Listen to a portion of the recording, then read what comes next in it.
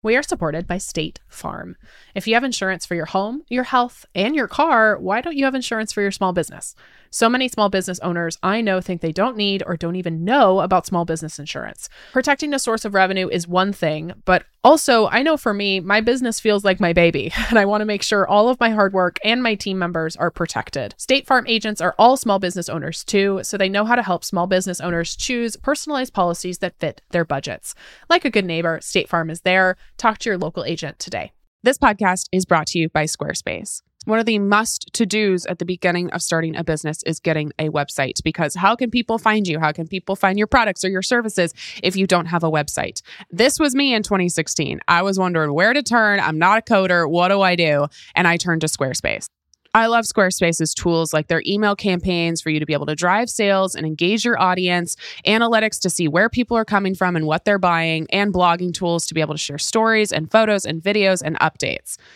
I have used Squarespace, like I said, since 2016, and they've been a huge impact in the business of Her First 100K and impacting you all in giving you financial advice.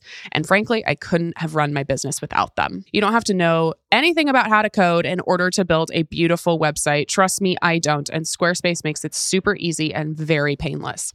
Head on over to squarespace.com for a free trial. And when you're ready to launch, go to squarespace.com/ffpod to save 10% off your first purchase of a website or domain. Before we get into today's episode, we are pausing new episodes from December 19th to January 6th for a little winter break for you and for our team. We will also have a very special episode, though, right smack in the middle on book release day, which is Tuesday, December 27th. We're so excited to share. So enjoy the break, listen to the backlog of episodes, have a fun holiday, buy your copy of Financial Feminist, and we'll see you back here soon. Okay, back to the episode. Hello, Financial Feminists. Hello. Welcome back. I'm your host, Tori Dunlap. If you're new here, welcome. This podcast is feminist first with money as our medium. We are disrupting the financial education space. I almost like threw up a little bit in my mouth with disrupting, because you gotta love tech bros have taken this word, taken the word disrupt and really went to town with it. It's in every fucking pitch. They have commandeered this word to describe anything they're doing ever. But we're actually disrupting the financial education space. We're talking about how money affects women differently and why and what you can do about it. So if you like the show, please make sure to subscribe, leave us a review. This is the biggest source of free financial content we offer. And positive reviews and subscribing wherever you get your podcasts, wherever you're listening right now, is a great way to support us and our mission so we can help produce more of it. Okay, today's guests. Good friends of mine. This is such an impactful episode. I know, you're like, Tori, you say that every time, but really though. Julian and Kirsten are authors of Cashing Out, Win the Wealth Game by Walking Away. They are also the creative voices behind the blog richandregular.com, hosts and producers of the award-winning video series Money on the Table, which is so good, and hosts of the Rich and Regular podcast. They are also featured as experts, and Kirsten shares a beautiful story in my book, Financial Feminist, so you can also check them out there. Based in Atlanta, Georgia, their mission is to inspire better conversations about money. The couple has used frugal living, real estate, stock market investing, and their online business to build wealth and ultimately achieve financial independence. They paid off $200,000 of debt in 5 years, and their story has been featured on Good Morning America, The New York Times, Forbes, CBS This Morning, MarketWatch, The Oprah Winfrey Network, and more. When they're not sharing stories about their experiences with money, they are parents to their son, Beau, traveling the world, or searching for their next great meal. This episode, just a blast to record. I've been friends and colleagues with Kirsten and Julian for a few years now, and they are just incredible educators, but just good people. They're also, again, featured as financial educators and experts in my book, Financial Feminist, and I think you're just going to learn so much from them. We get into their story of what cashing out means to them, how they define cashing out, how systemic barriers impact the wealth building opportunities for the Black community, and most importantly, we have a really candid conversation about capitalism, about how to achieve financial independence under capitalism in a morally upstanding way, or as morally as possible. This episode is absolutely packed. We can't wait for you to listen. Let's get into it.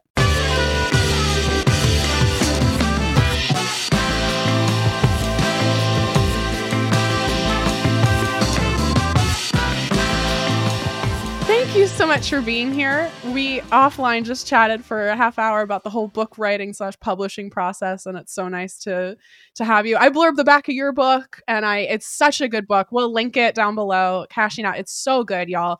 But I always like to start conversations with fellow money experts by asking you what your first money memory was, and if you both wouldn't mind sharing.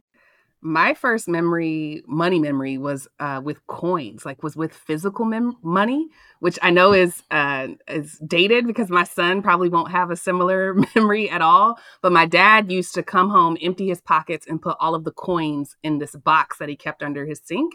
And every once in a while, he would let us roll the coins and take them to the bank. And that's how we got spending money. So I just remember my hands smelling like a slot machine all the time, touching all that money. It was very Scrooge McDuck.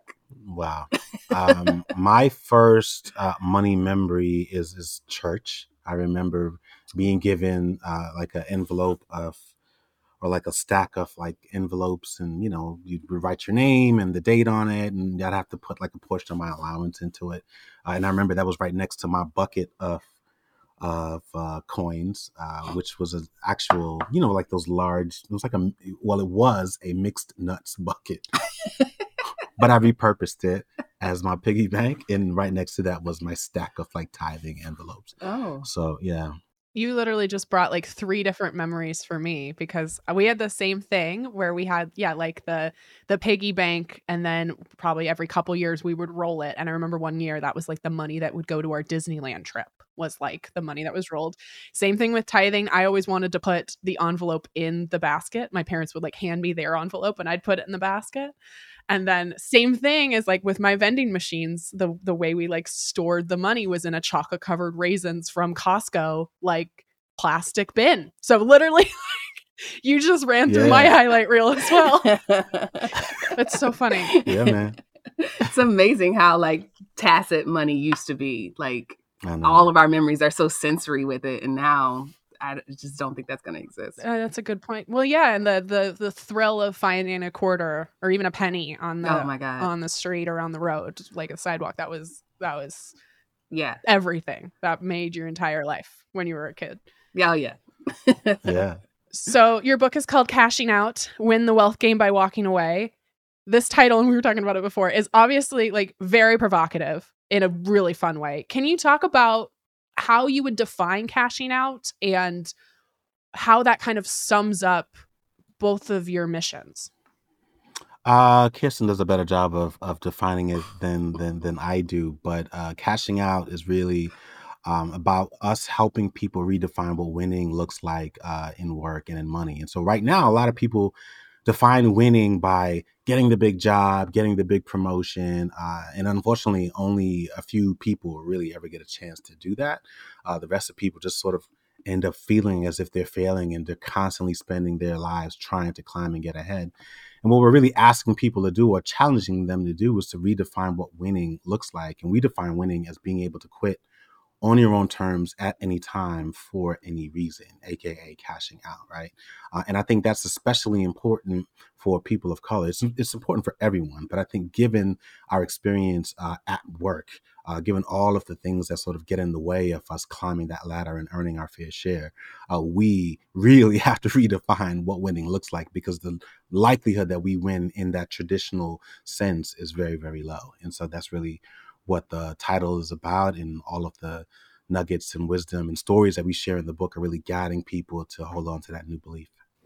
Yeah, and you were kind enough to be interviewed for my book as well, and that was my big mission with obviously our work at HFK and Financial Feminist. Is it's money means options, right? You don't have to stay in a situation you don't want to be in when you have money. And we're not talking millions and trillions of dollars, just enough money to get by for a while until you find something else, or enough money to leave that toxic job or toxic relationship. And I know this as a woman, and I've heard from, followers and friends of mine who are people of color that it's even more important and even more compelling of a reason.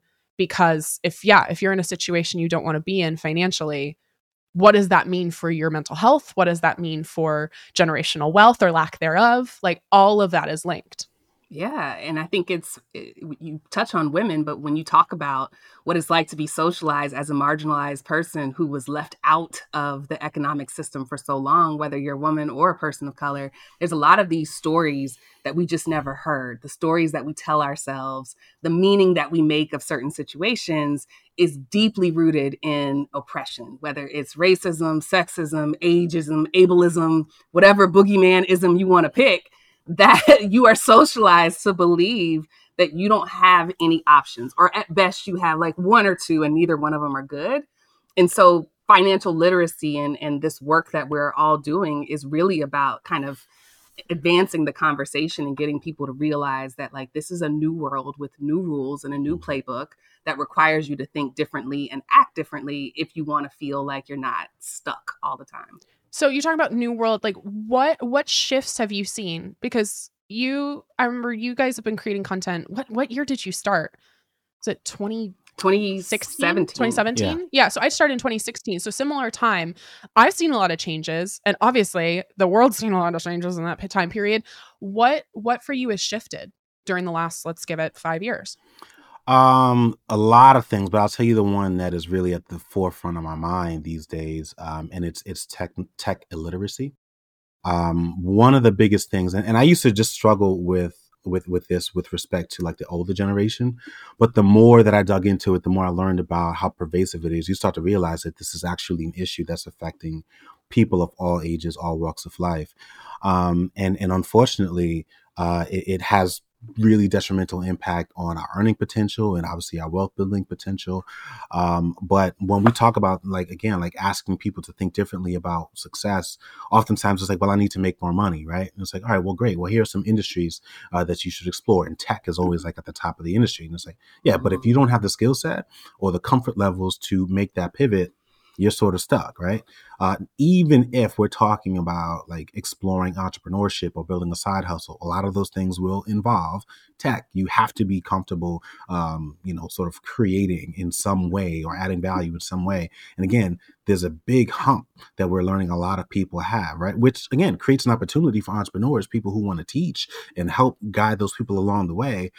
But that takes some time and all of those things. So I think the biggest thing that I think the biggest thing that we've seen in the last couple of years is not just sort of the gap in tech, but also how much quicker tech is evolving, right? Yeah, the pace of change just in the last 5 years, I think is a lot faster than it was when we started. Oh, right? Absolutely. You could start a platform and know that it's going to be there. It's going to pretty much stay the same. Like, I mean, even if you think about like Instagram in year one, like the level of innovation that they would roll out, now it's like every other month, you know what I mean? Something's happening. And so it's a lot to keep up with. There are a lot of intermediaries, sort of interfaces and all of these things that you have to keep up with.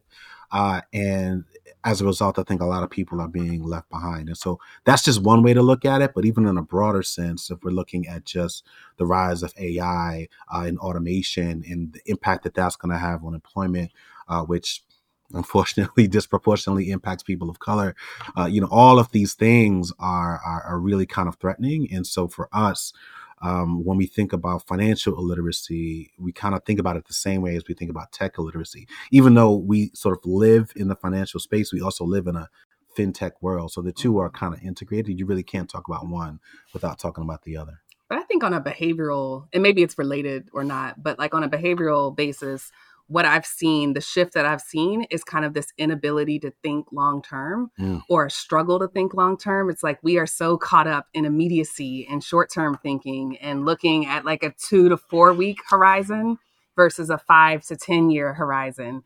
And that is such a fundamental skill when it comes to investing, when it comes to role modeling, to mentorship. It's like you got to be able to envision a you 10 years from now that is very different. And like the easiest way to do that is to look back 10 years, like look at some pictures, look at some photos and be like, you know what, I did change. Like I still feel like me, but I'm different.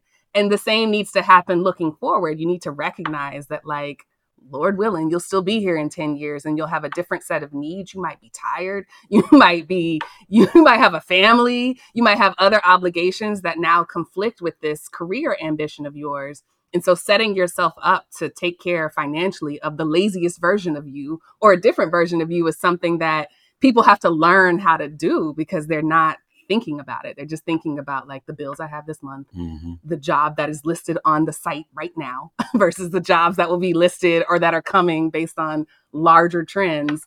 And so it's a shift that getting people to kind of zoom out a little bit to understand where we are has been a challenge. Well, and one thing we've talked both on and offline about this over the past couple of years, us three, is like, I think the literacy part is something that just is presented as the solution all the time, right? Is it's like, oh, the reason kids aren't saving money is they weren't taught this in schools. And if we do financial literacy in schools, everything's going to be better. Which one, if we were to do that, who's going to teach it? What's the method that's going to be taught?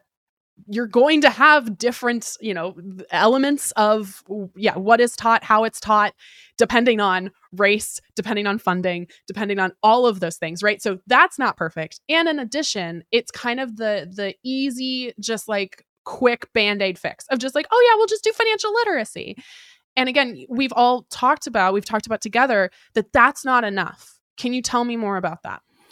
Yeah, so I'll use the same framework that we just said, like what do we think has changed just in the last 5 years. I think 5 years ago, you could have said there actually isn't enough programming. You could have actually legitimately said... It's not wrong, right? It is true that there needs to be more education. And you certainly could have said that 5 years ago. And you could have said there aren't enough books or there's not enough representation. You could have said there's not a lot of those things, but what have we seen over the last 5 years? Well, you've seen a lot. We've seen television. You've seen film. We've seen a number of books. We've seen programs. We've seen media companies. We've seen content growth farms. and so there's different points of entry, right? So education isn't really nearly as much of an issue. And to your point, if that were the one-stop, one-button, easy button solution to sort of help lead people onto the right track, then what we would also be seeing is like a huge shift in terms of wealth or saving rate or any of those things. We haven't seen that, right? Well, we did when our backs were against the wall in 2020 when everything was closed, right? Like that proves the point that people know how to stop spending when they're scared enough. Right? Like when you think there's a virus out there that's going to come get you and everybody's locked down, people can save 38-40%. Like that's what it proved. But then as soon as everything opened up, we went back to our old habits. Well, it's also scarcity mindset too. It's not like I want to build a life for myself and for my community and money is abundant and I am like, it is, I'm not going to have enough money. And like, I don't want nobody physically can live in a scarcity mindset for a long period of time. Like your brain will literally, your brain will break down. Right. That's exactly what we were taught as a woman, as a person of color, as a marginalized identity. You were taught that you need money, but there's not enough of it for you. Right. So like, it's not a process of learning about money for a lot of us. It's unlearning all that other shit that keeps us putting ourselves in our own way, right? It's unlearning the idea that money is a scarce resource. It's unlearning the idea that you're capable of doing hard things, even if you struggle at first. It's unlearning the idea that your voice is somehow less valuable because somebody didn't invite you to a table or because you don't have a title. It's unlearning all that stuff. And that's what unlocks true financial literacy, which to me is more of a relationship with your money versus all these rules that they try to teach you in school that only apply to like near perfect situations. Or balancing a checkbook, which who does that anymore? And financial literacy does not solve Black people getting shot in the streets or healthcare access to abortion being overturned. Like, and those are both financial issues because every issue is a financial one.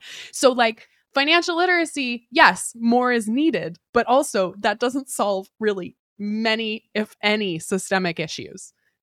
So it's like it has to be coupled. Yes, exactly. Yeah, exactly. I'm happy to hear you say that because, one of the things that I think really separates us from a lot of other creators in the space is that we don't really double down on education. And that's not to knock it, but it's to say that box is already checked. There's plenty of education options available for you. I'm far more interested in exploring culture and social norms because more than anything else, I think that's really what shapes our behaviors. That's what shapes our habits. That's what shapes our belief systems. And so I'm far more interested in exploring that and helping people see how those things are shaping the way that they think and what they believe versus trying to help them, or instead of trying to be a human glossary for them. Yeah.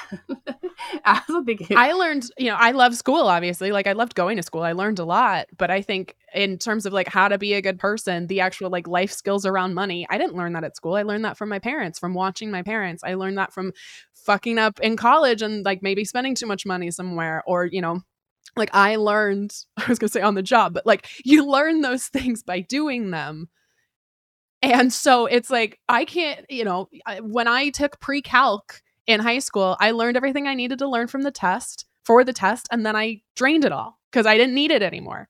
And financial literacy for a 16-year-old is good in theory, but I, as a 16-year-old, was not managing much more money than like $100 occasionally. So like you explaining to me what a Roth IRA is when I'm 16, I don't give a shit. It doesn't matter to me. So like, I think that that's the other thing too, is it's like, yes, teach it in schools. It's like my sex ed in school. One, I went to a Catholic school, so I barely got any. And two, it's like, that wasn't great.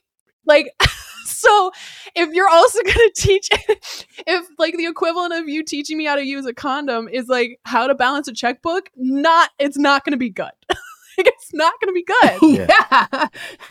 And unfortunately, the way that most finance content is created, it's more like teaching abstinence as a form of sex ed. And it's like, that's not sex ed. No, that's the scarcity mindset, right? Oh gosh, you just blew my mind. No, but that's so true, right? That's the Dave Ramsey thing of like, don't spend money ever. Don't have sex ever. And look where that got everybody. And if you do, just have a little bit. Right. What? Just the tip. It doesn't count. It's just the tip. Oh man. Oh, Kristen, you were gonna say something. Go for it. I think what this time is. I'm gonna go. I can leave. Okay, I want. No, I think one of the things we have to grapple with in this, going back to how we started, in today's economy, in today's world, is what does it look like to learn, right? Like so many of us have this fixed mindset of like sitting in a classroom or going to a traditional college or going to get a financial certification, when really it's understanding that a lot of our actions, our behaviors, our thoughts are driven by things that we've picked up along the way. And when you recognize that, that's when you start to do the work of changing your environment, changing those inputs, changing your timeline, if that's what gets you thrown off track, to make sure that it's aligned to your larger goal, because that's how people learn. That's actually how they learn. If you're a business owner, you know that you have a million things to think about all of the time. You've got your team that's buried with a bunch of work. It's taking forever to figure out where your invoices are coming from. And getting to one source of truth about your data is like pulling teeth. So if this is you, you should know these three numbers: 37,000, 25, and 1. 37,000. That's the number of businesses which have upgraded to NetSuite by Oracle.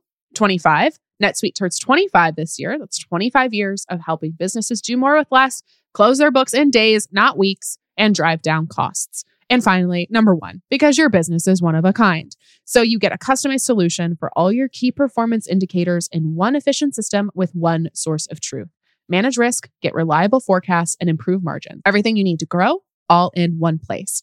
Right now, download NetSuite's popular KPI checklist designed to give you consistently excellent performance, absolutely free at netsuite.com/ffpod.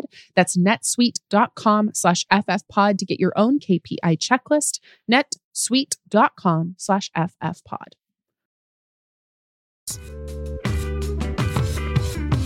Well, and if you can correct me if I'm wrong, if I remember, I don't have any official financial certification, and I don't think either of you do either, right? No. And I think No.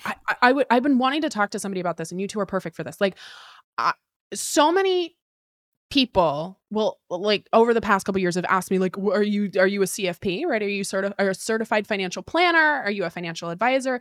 And the only people that really ask that question are like men in their 40s and 50s who I like don't care about anyway, right? And I think weirdly what's happened is having some of those certifications, at least with millennials and Gen Z, actually makes it more suspicious.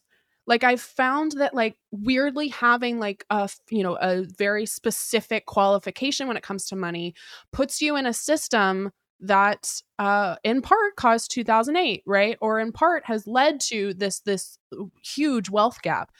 And I'm wondering if you think the same, or if you have come up against the same sort of criticism of like, oh, you're a financial coach, or you're a financial expert. Like, what are your certifications? Yeah, 1,000,000%. So the story that I always share is I remember going to my barber, and for men, especially black men, like your relationship with your barber is like very intimate, right? So I remember moving and then I stopped going to him, and then I had to like find a new dude. It was like, all right, man, let's try this thing out. But every now and then, just like, I want that old thing back. So I went to go and I went back to my barbershop, and he'd seen some of the things that we were doing online, and he was just like super proud of me. And we were just sort of talking about money, just talking shop and locker room barbershop talk. And I asked him, I'm just being real. Like, this is what the barbershop is. No, but locker room now has a whole Donald Trump. Like, oh, I know. Yeah. And I know, I want to clarify. I know you don't mean that. Yeah. Yeah. But like, so we're in the barbershop and we're talking about money, and he starts asking me a couple of questions, and I asked him, well, what are you invested in? And he was like, oh man, shit, tampons. And I was like, what? And he was like, tampons, man, because you know what? No matter what happens, a woman is always going to have tampons. I was like, all right, first of all, like that's like he owns like Tampax stock. Is that what he's saying? Sexist. I have no idea. I have no idea. I didn't ask any further because I was just like, okay, because what you're validating to me is someone that you trusted shared this insight with you at a very early age, and you've carried this story along. This man is like 50 years old, right? So here I then come in. It was like, well, actually, right? Insert like dickhead. Well, S&P 500. Insert anything I say after that I'm gonna sound like a dick, right?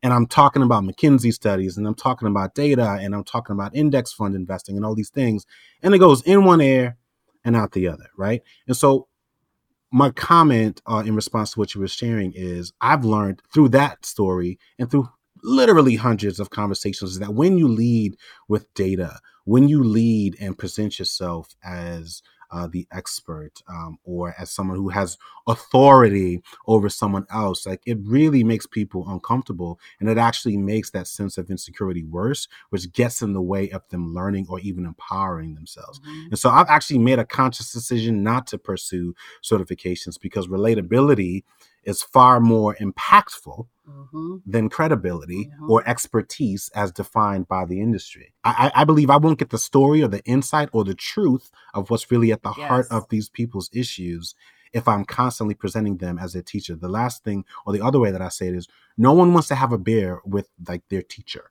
Right. You know what I mean? You want to have a beer with your peer, someone that you can talk to, someone that you can share your insights with, that are far like issues that are far larger than just like, I don't know what this thing means, right? It's like, what are the things that are shaping your decisions? And so I need access to those stories if I really want to impact the people that we're trying to reach. So that's why I share that story. And to your point, that's has been our experience, where it's like when you lead with the data, when you lead with expertise, people don't really respond nearly as much, or you're not nearly as effective as when you are presented or just no pressure and just sort of relating to people on a human level. I want to say they lie, but that's a harsh word. But they definitely do spin the truth a little bit. Of course. People lie to experts all the time. You think about the last time you were at the doctor. Of course. And you got to answer the question like, how many drinks do you have a week? And it's like 3 to 4. Yeah. A night. How often do you work out? Last night. Right. Do you smoke? It's like, well, it depends. Like, what are we talking about? But like, people lie to experts all the time. Yeah. And that's not the relationship we wanted to have with our audience. We're really trying to build something sustainable in a community and a group that is built on trust. And it's like, we didn't want that to be like the foundation. Well, it is about credibility, right? Because I want to be clear, like, don't take advice from just anybody. But like, you guys, I have established credibility in other ways, right? Book deals, our information, our media appearances, our awards, right? Like, we've established credibility somewhere else. And I want to tell you a funny story too. So I was on the Today Show a couple months ago, And apparently they introed, my mom watches every day. And so apparently she saw them like intro my segment on the day before. And they were like, TikTok finance star shares her whatever. And apparently I love her, but like Savannah Guthrie was like, oh yeah, because I get all of my financial information from TikTok. And like I rolled it. And I'm like, because that's the criticism I get a lot too, is it's like, oh, it's like less legitimate, especially TikTok, where it's like, oh, isn't that cute in TikTok? And I'm like, I am going where people are. I am creating accessible content for this thing that's very inaccessible and intimidating, where people are already hanging out. Why wouldn't I do that? Why wouldn't I use a platform that is more accessible and also where people already are, than trying to reinvent the wheel or trying to be like jargon hoity-toity? This is very serious and should be taken very seriously. Yes. Right. Yes, that's what smashing the patriarchy means. It means de-hierarchizing. I made that up. Unhierarchy. No, I got you. Removing hierarchies. Yeah. I don't de-hierarchying. Yeah, I don't think it's a word, but we got you. Dehierarchization. Dehierarchization. Yes. So your book, again, titled Cashing Out, I would love to have you both share what cashing out actually looked like in your own life. First, what was the moment where you're like, I need out? Second, how'd you prep for it? And third, what was that moment of actually cashing out? What have you been able to do with that? So I cashed out first in the summer of 2018. And it was really after like years of feeling really disillusioned about what the job was doing, what we actually stood for, but then also just seeing bias play out in very real time. There was a point where I was the typical corporate loyal person. I described myself, as this person. Like, this is who I worked for. I was super duper proud of like what the work that I did. My father had worked for the company years before. And so it felt like a part of who I was, until shit got real. And they started, company was hurting a little bit, which led to downsizing. Then it just became a very toxic, dog eat dog kind of environment where everybody was out for themselves. I survived the first couple of layoffs and actually got promoted as a result of it. But it was one of those BS promotions where you get promoted, we're not going to give you any more money, but we're going to give you an opportunity to prove yourself to do the job that you've already been doing for 3 years. So did that. And then the final straw for me was when I had a manager who was hired above me, who was completely clueless. She had no idea what she was doing, and she knew that things were failing, but she wanted to fail with people that she was comfortable with. And so she really set me up and tried to hit me with a 1-2 punch to try to get me out of here. And instead of me sort of accepting this sort of mistreatment and, quite frankly, bullying and racist behavior, I said, you know what? At that point, I don't really need to deal with this. Like I was, our son was 1 year old. I was losing sleep. Like I was losing more sleep due to stress from work than I was trying to be a supportive partner or parent to my son. And literally I could not lower my heart rate.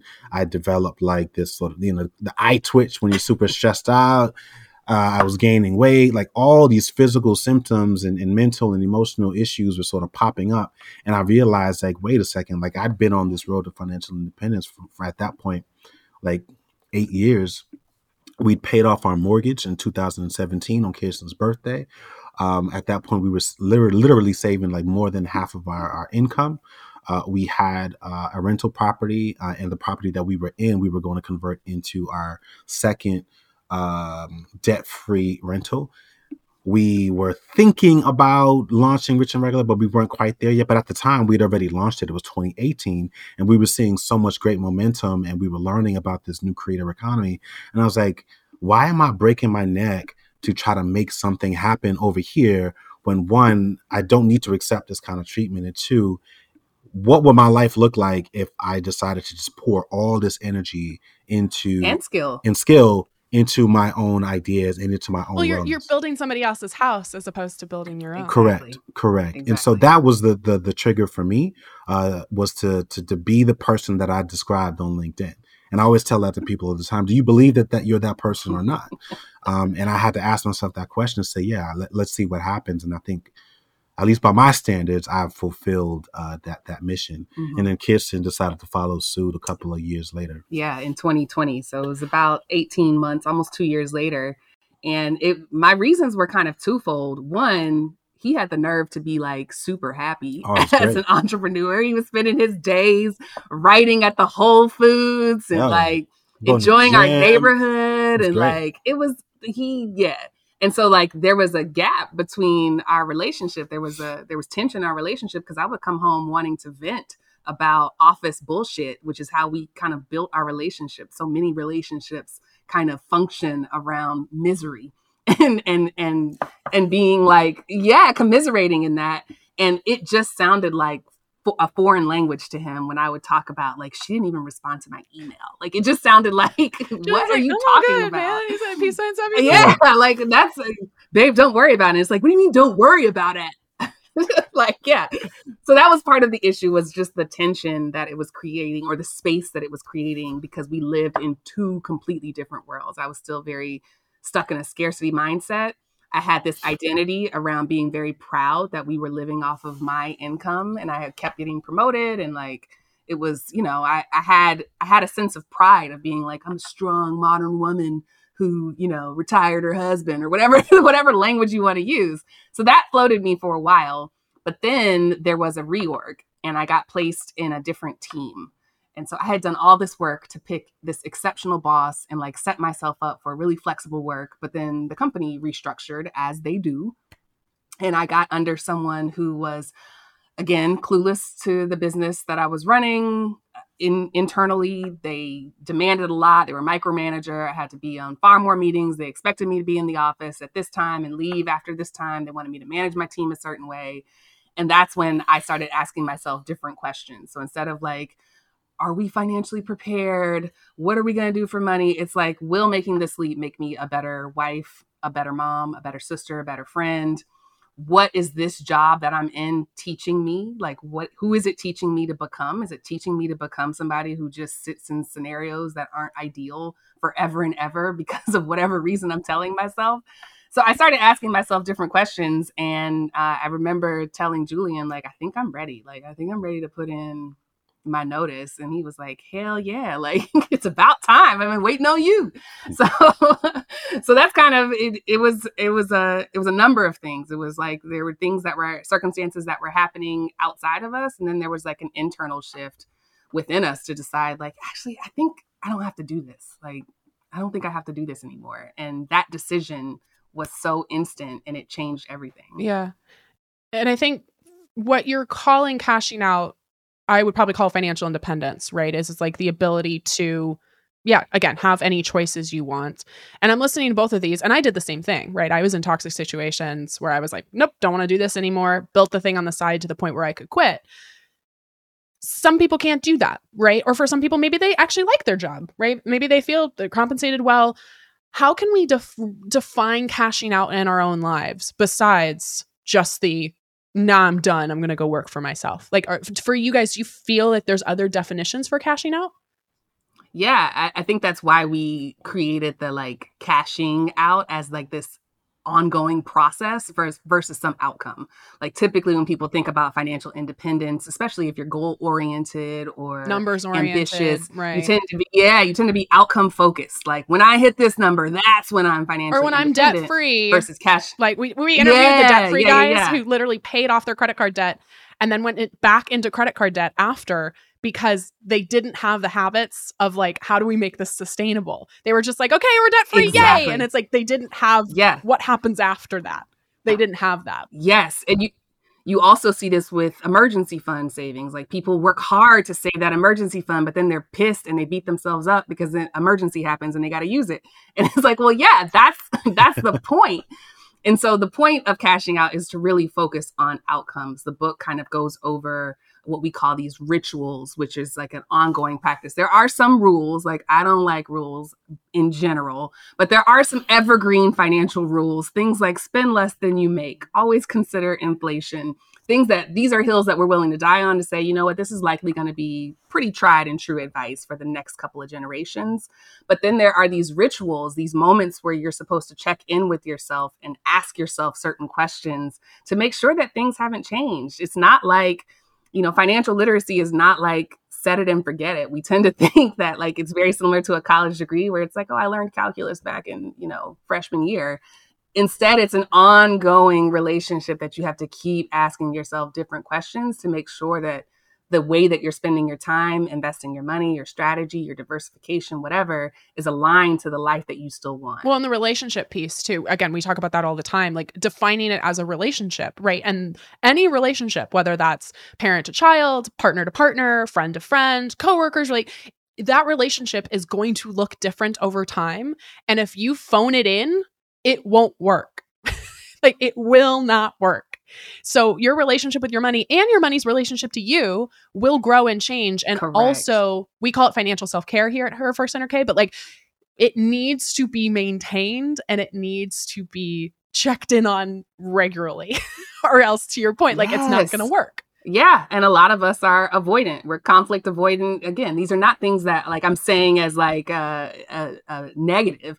This is how we were conditioned to be. This is how we were taught in small ways and big ways from the time we were little up until now to be avoidant. And so like when there is a trade-off that needs to be made, and there is always a trade-off that needs to be made within your budget, within your finances, within your prioritization, we just avoid it. We just hope it'll go away instead of like actively getting in that thing and like engaging with it and welcoming it. Like to me, financial independence and financial freedom is the point where you start to welcome a little risk in your life. You start to welcome a little emergency that allows you to think quick and move money and figure out like what are your options. It's like doing a crossword puzzle, but with your finances. And that takes the edge off of it when you can see it as a creative pursuit or just a challenge versus like this thing. Almost like you're married. You spend a lot of time together. No, I love it. Do I rant a lot? It's not a thing that like determines your moral worthiness. It is like a thing that you can play with. Like, let's be playful up in this. I almost said hoe.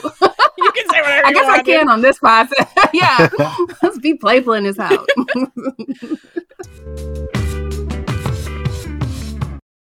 This podcast is brought to you by Squarespace. The first investment we ever made in Her First 100K was signing up for a Squarespace account way back in 2016.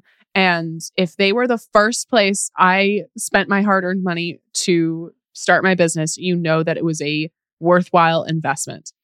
Squarespace makes making a website really easy, even if you don't know how to code, especially when you don't know how to code.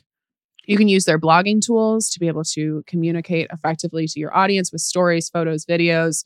You can also use your online store to sell products like your merch or physical or digital products.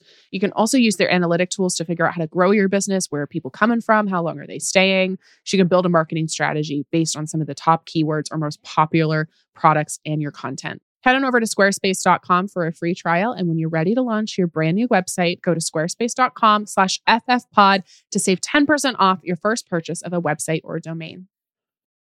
Financial Feminist is supported by State Farm. Insurance is a part of any solid financial plan. Making sure you have the important things in life covered is one of the best ways to give yourself a little breathing room when things go awry.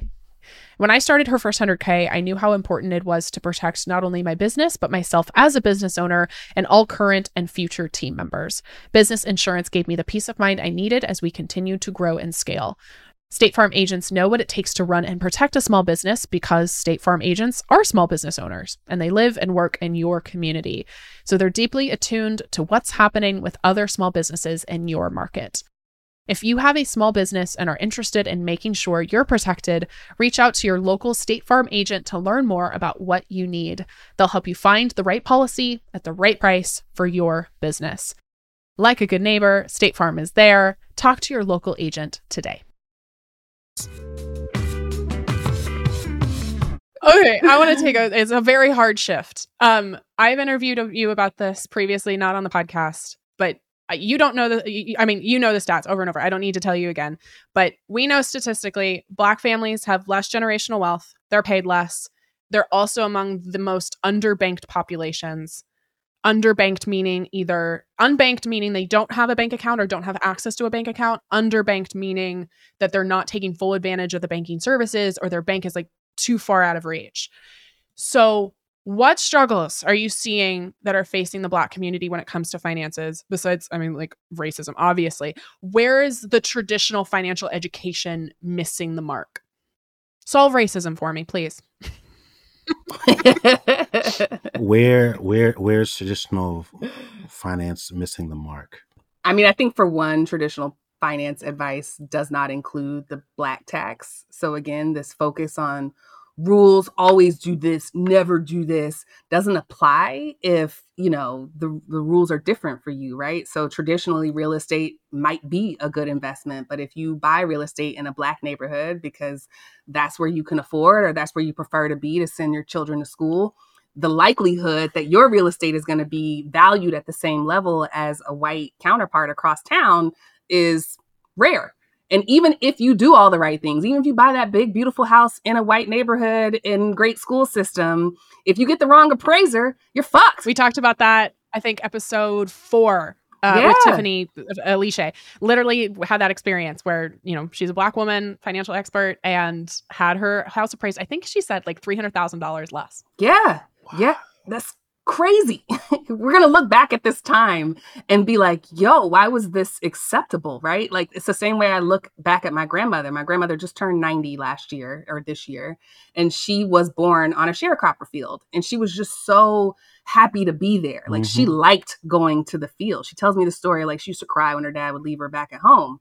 She didn't know any better. She didn't have anything to compare it to. Right? So when we look at the stats today and they're dismal, Black women making 67 cents to $1, white women in general making 80 something cents to $1, you start to like realize like this shit makes absolutely no sense and it doesn't have to be this way.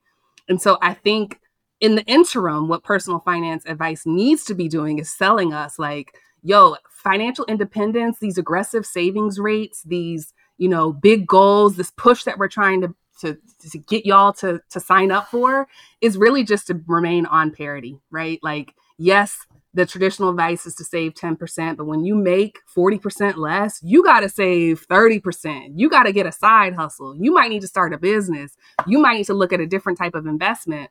And it doesn't do that. Like instead, it defaults to it being personal finance advice, defaults to the easy, clean math that comes with being at the top of the social food chain, so to speak, right? You don't encounter nearly as many hurdles or barriers as you would if you were a woman or a marginalized person. Yeah, this is the third time that we're going to reference calculus. I don't know why, but literally in our book, we talk about like the math being simple, but Black life isn't. It just isn't that simple, right? Yeah. And so the math is the same. You're right. It's not as if compounding interest works differently for people of color or women than anyone else, but there are forces outside of the math, right? There are all of these other things. You talked about all of the boogeymen, all the other bad isms out there that are just impacting our lives, and that's really where things get a little bit complicated.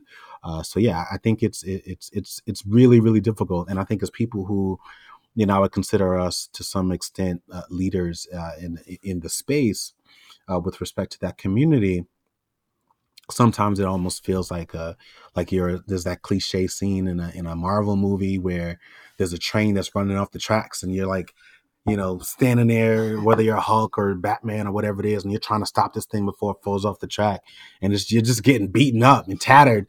But this thing is moving really, really fast, and like, you know, wealth decline and wealth inequality like is a massive, massive and complicated thing.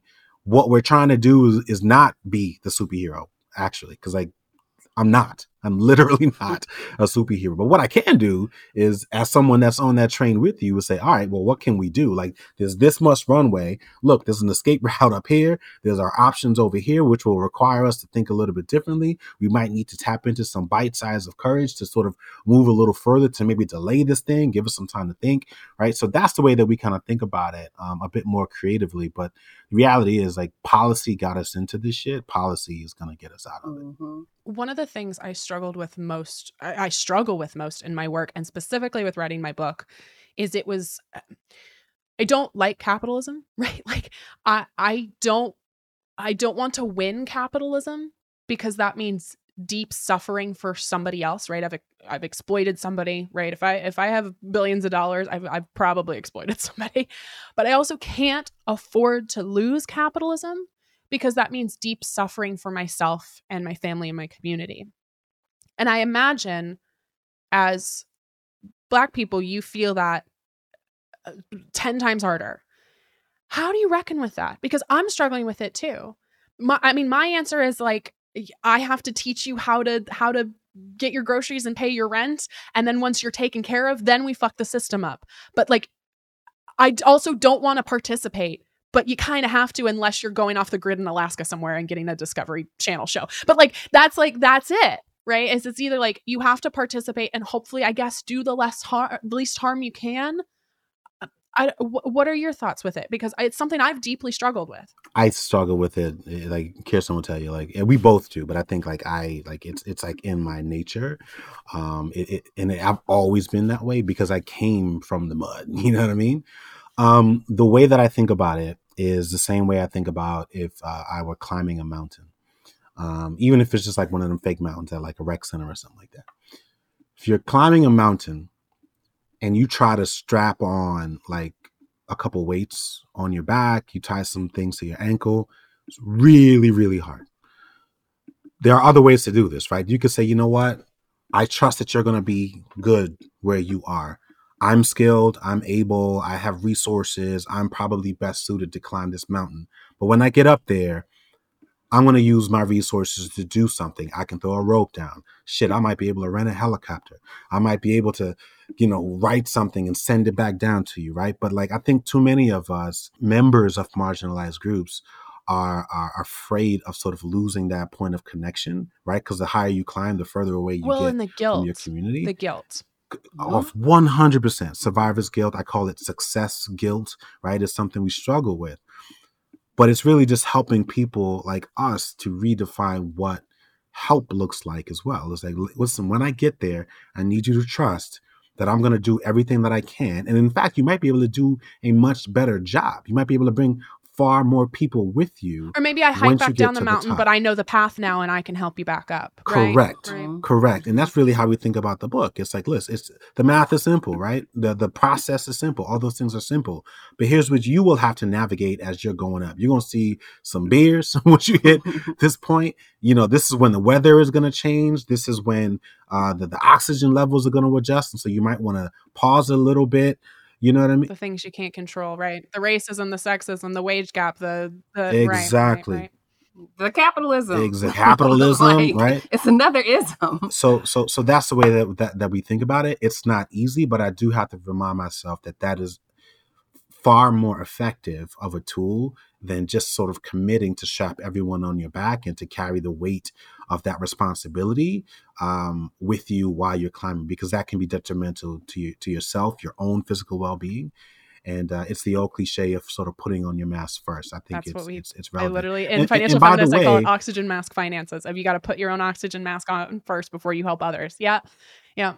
And by the way, as a student of Black history, this is not a new issue, right? Like you can go back to studying like Booker T. Washington and W.E.B. Du Bois are two like major historical figures in the Black community, and they butted heads on this issue, right? They have very different points of view on how we wanted to sort of move the race forward, right?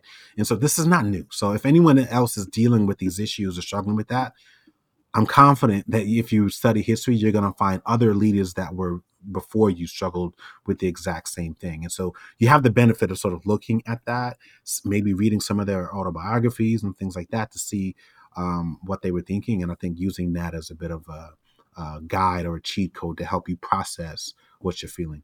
Yeah, I think, I would just echo everything you said. We're all, as Berna says, we're all compromised under capitalism, but my theory is to focus on the areas that you find to be problematic in your life, right? There are lots of things that I'm annoyed by. There are lots of things I don't like and have opinions about, but my time and my energy goes to the areas that are problematic in my life.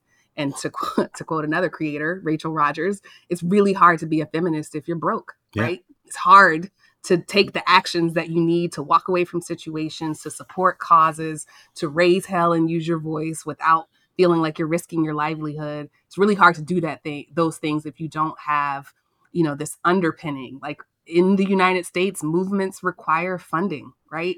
Becoming elected as president requires billions of dollars. Like it's not great, but that's what we're living in right now. It doesn't mean that it can't change. There was a time where tulips were the most valuable thing on earth and bananas were like a super important export or import. Like things will eventually change. Again, if you're a student of history, you know that there were wonky beliefs that we've always held as a country that we eventually get rid of.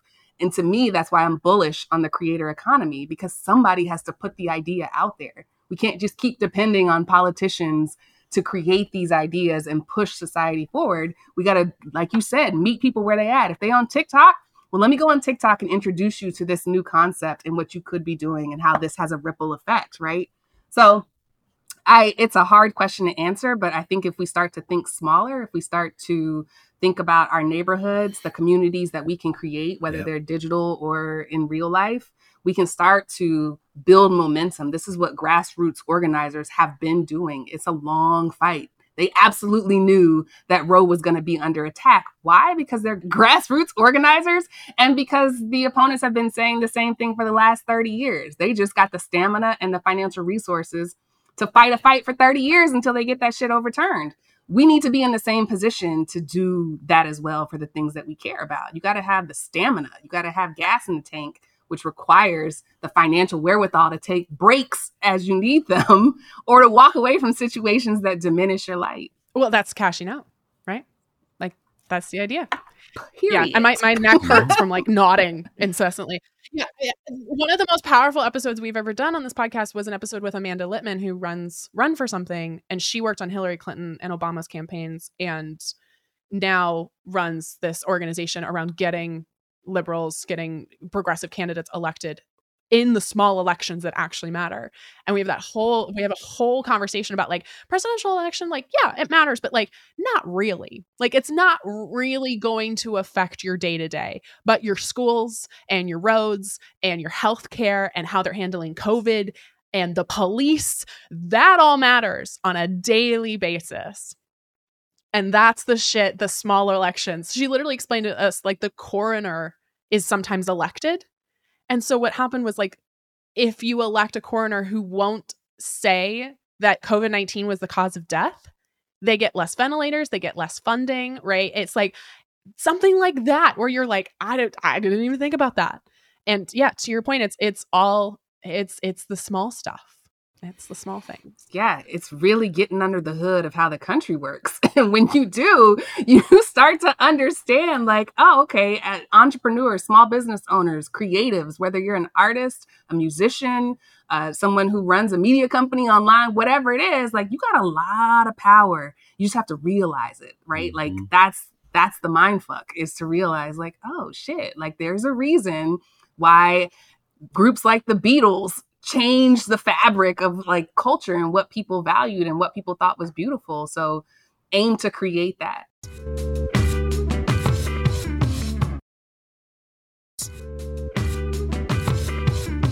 There's so much I want to talk to you about. One of my last questions. If somebody's listening and I mean, I'm feeling like hyped. I'm like, yeah, I'm going to go lift a car. Like if somebody's like, yes, okay, well, we're going to do it, right? I'm going to overcome these narratives. I'm going to do all of these things. Yet you're also looking at the mountain of capitalism and systemic oppression. And you're like, how the fuck do I climb this mountain? What do you say to them?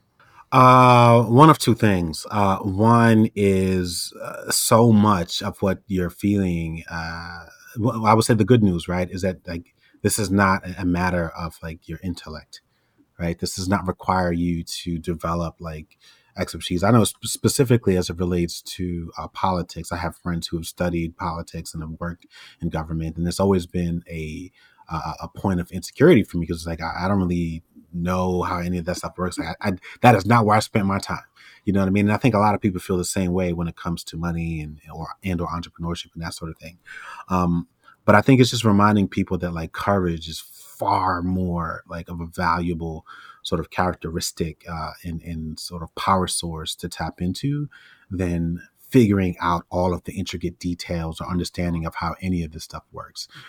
Courage. And I think once you muster up that courage, you'll realize that like time, right? Like just having the time to go deep. And when I say deep, like it really doesn't even require that much, like just this much deeper than on a given subject than where you are is enough to create massive change. But you need the time to do that. You need the weekend to just read the book that you've been wanting to read, to watch the film, to go to the library, to attend that conference. And you need money, right? So like, it's just not nearly as complicated as you're probably thinking. And then the second thing, even though this is like 2A, I just get like 1C. The second 2A is to be the anonymous donor. It's very similar to what Kirsten was saying. We always tell the story about Dr. King and this time where he got locked up and he was supposed to spend a week in jail, and he only ended up spending 2 or 3 days because he was bailed out by anonymous donors. And this would happen on a regular basis. And in this particular story, he was bailed out, and I think the bail was like $78, which in today's dollars would have been something like $1,400. So when you look at that and then you think about the percentage of Americans who couldn't even afford a $400 or $500 expense without putting it on a credit card, you really have to think about a different use case for financial empowerment. It's not just so that you can be able to do what you want and go to the gym and travel and do all those things.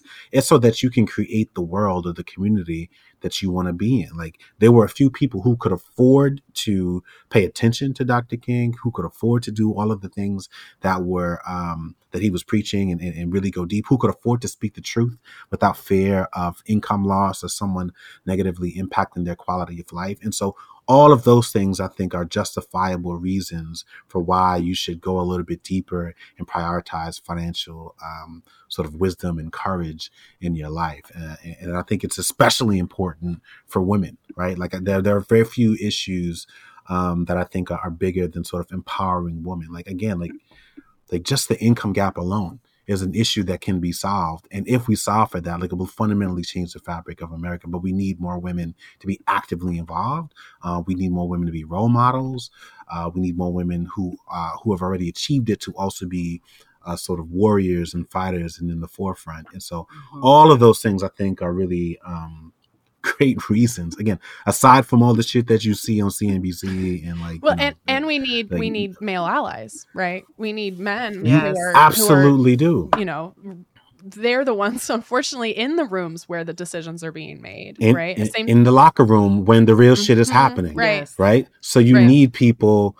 You need men to be able to speak up and to enforce some of those issues and to help create a new standard amongst their cohort, or us as white people, right? Bringing Black folks into the conversation and making sure that there's space for that, right? That's on us. That's not on you. That's on us. Yeah. I think my answer is slightly different, but if you're the person who's staring at the mountain and you're like, holy fuck, one, recognize that there are already people on the mountain. Like it ain't gonna just be you and the bears out there. Like get climbing and trust yourself, trust your abilities to develop a community or a camaraderie or the ability to decipher what kind of decisions you need to make once you're already on the mountain, right? It doesn't matter how many books you read about boxing or climbing mountains. That's not how you learn how to fight or climb. Right. You back to the financial literacy thing. Like we're back there, aren't we? Yeah, like you got to build that trust with yourself. Like when I'm up there, I'm not just going to give up. Like once I'm on it, I got to either go up or go down, one or the other, but I can't just stay there. Right. And then I think the key to coming to that kind of clarity is really, and this hopefully does not sound woo-woo, but really focusing on mindfulness, really centering yourself and asking yourself the hard questions, whether it's through journaling, meditation, yoga, whatever your thing is. You really have to uncover what your money beliefs are. And they're tricky because they're hidden below the surface. People will say things like, oh, how is this realistic for me? I only make $40,000. And it's like, well, buried into that sentence is the premise that you think that that's a fixed spot. Like that's a fixed identity. I am somebody who only makes $40,000 versus asking something like, if I needed to make an an extra $20,000 to accomplish what you're talking about, what are some ways I can do it within these schedule constraints? That's a very different question that unlocks far more answers versus you trying to kind of stay in this fixed place and ask a question that's like kind of in like defeatist, right? Mm-hmm. In the sense that like, I don't have enough money to do what you're saying, so I must not be able to do it. And it's like, no, like the answer is that you got to find money. So if you have the belief that you can't find money, that's one of the things that you have to work on once you get on that damn mountain. But get your ass on that mountain. Like, and that's something that's always frustrated me a little bit is, you know, her first 100K's origin story was my own 100K journey of like saving 100K at 25. And that was the headline. It's still the headline in a lot of the stories, right? 25-year-old save the 100K. Mm-hmm. And so many people are like, well, I'm not 25, so I can't do that, right? Or like 100K is so much money, so I'm not going to do that. Yes, valid, right? Yeah. Like, but you can take part of what I've learned and part of what I've done. Compound interest works regardless of your age, right? Mm-hmm. Regardless of the amount of money, right? And so like, the timeline may be right. May be different, everybody's timeline's different. And yes, and I talk about, you know, privilege is part of that story. And I acknowledge that 100%. But there's other things that I did. I negotiated my salary, right? I started investing. I had a side hustle. These were all things that you could potentially do in your life. Now it might be it's going to look different, 100%. It's going to look maybe on a micro level, but you can apply that to your life potentially. Yeah. Absolutely. It's understanding that those actions compound as well, right? Once you've asked for more money, it changes the way that you view everything, right? If you ask for more money and get it, your brain changes. And so now you're like, all right, well, what else can I ask for? I'm going to ask for no cheese on this burger. I'm going to send this food back because it's not hot and I'm not satisfied with my purchase. And it just becomes a little thing that empowers you over and over and over again. And so instead of thinking linearly, like, oh, I could never save $100,000 because I don't have the skill set, know that if you start, those skills compound and it's not linear. Yep. You might struggle the first 2 years, but the next 2 years or the next 3 years are like gangbusters. When right? my first date shows up on the phone, I don't have to see him for a second date because I know my worth. Definitely not something that happened to me recently. No. It's like, again, I talk about this so much in my book, but like everything is unlocked when you have money, and it's not just like options financially of what you can do with that money. It's to your point, like, you know, your worth in I'm like, I need a fucking gavel or something. I'm like, every single situation you don't have to be in if you don't want to. You're like, I don't have to do that. Yes. And that's cashing out again, right? Like, it's just like, I don't have to do that. I don't have to do that. Yeah. All the shame that comes with things like cutting a cable bill or returning something because like now you need the money back. Like, you don't feel that anymore. I mean, you might feel a little bit, but it's a fleeting feeling. You know that like there's something on the other side that's like worth going through. I can buy organic bananas and, like, as opposed to yeah. We still remember the first time we like started shopping organic. We were like, damn. Oh shit. Yeah, okay. Actually, let's make that our last question because I've been thinking about this. What is the thing growing up that you're like, oh, rich people do that? And I'm not even like yachts, but for me it was like, oh, rich people get appetizers. We were a no appetizer family. Like, if you went out, you had dinner and you had water. Like, no appetizers, no side dishes, no. And I remember the first time ordering an appetizer and being like, what is this?